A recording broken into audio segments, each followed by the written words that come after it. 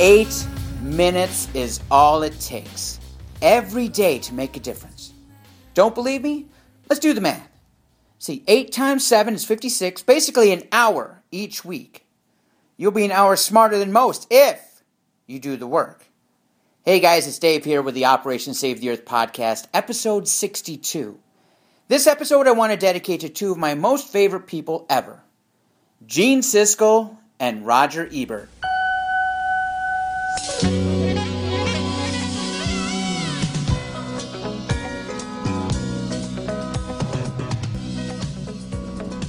When I was a kid growing up in upstate New York, I fell in love with movies at a very early age. We didn't have a movie theater in my small town, and this was way before DVDs and video on demand, so going to the movies was always a big deal. I always loved those experiences so much, even when the movies weren't the greatest, that I became ravenous for them.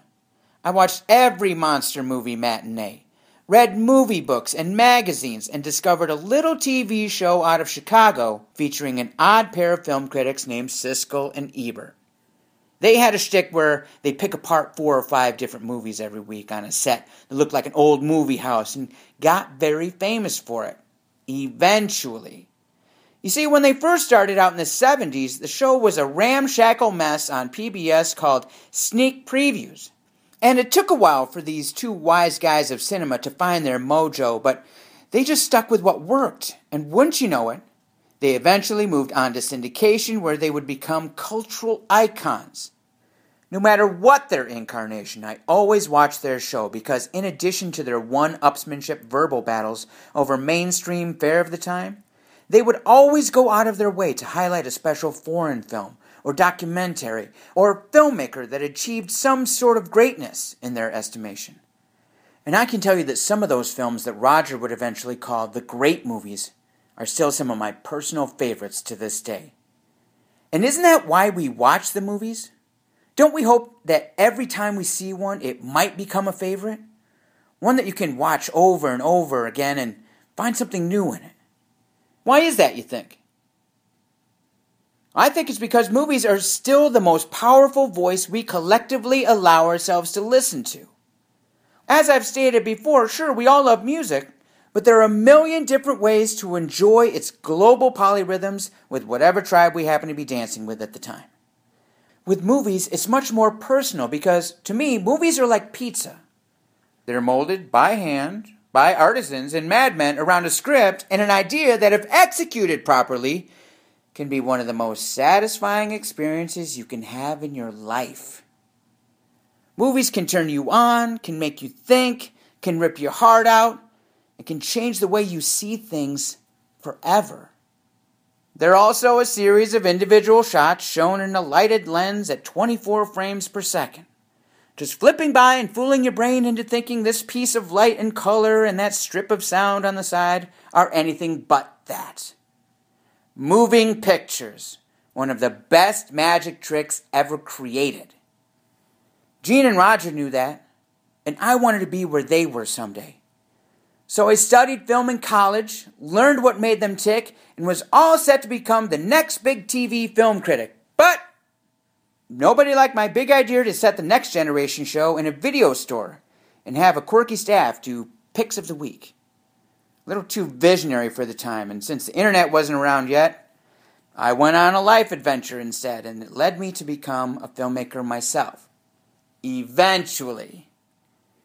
I've been a co-producer of films and other artistic endeavors here in the PHX at Rebel Dawn Creative Forces for the past 4 years. Of course, with the indestructible troublemaker Ace Masters.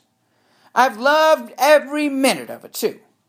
One project we were especially keen to bring you is Christopher Nolan's eye-opening documentary, 311 Surviving Japan, a first-person account of an American in Tokyo who wanted to help the people of Japan after the devastating earthquake and tsunami that took place there in 2011. The story that he came away with from the experience is a harrowing one of bureaucratic gridlock in the face of human suffering. This, of course, is exacerbated by a nuclear nightmare that has authorities busy doing everything but the right thing for the people. He got exclusive interviews with officials dealing with the mess and gives voice to some of the frustrated victims of the triple disaster. It's an investigative and personal journey that I think you all will get a lot out of, whether you're new to the cause or have been in the fight since the beginning. Here's the best part. It's now available to rent or download to own at Amazon Instant Video. If you got $2 and 90 minutes, you can get caught up on some of those 8 minutes you've been meaning to and be still smarter than most for it. Who knows, after you watch it, it might be one of your favorites and you end up kicking in $10 for it instead. Either way, here's your call to action this week. If you haven't watched 311 Surviving Japan yet, check it out at the link provided below on SoundCloud. It'll open your eyes a little bit wider. That's what I love about movies. And I learned it from Siskel and Ebert. Both men worked on their craft of sharing the visions of movies with us right up to the end of each of their lives. Roger said of Gene just a week after he passed away in 1999, he did it because he had passion for his job, and he thought it was worth doing. Roger kept reviewing movies even after cancer had left him without the means to physically speak by keeping his voice alive online through a community he fostered until his passing last year. I will continue to follow the example they set back when I was a kid. The one I've been following this whole time in my life because I want a future where there's movies to make and watch. If you do too, let's make it happen together. Go to OperationSaveTheEarth.com. Click on the links, hit the donate button, go crazy! We have a lot of stories that need to be told yet, so let's get to telling. Until next time.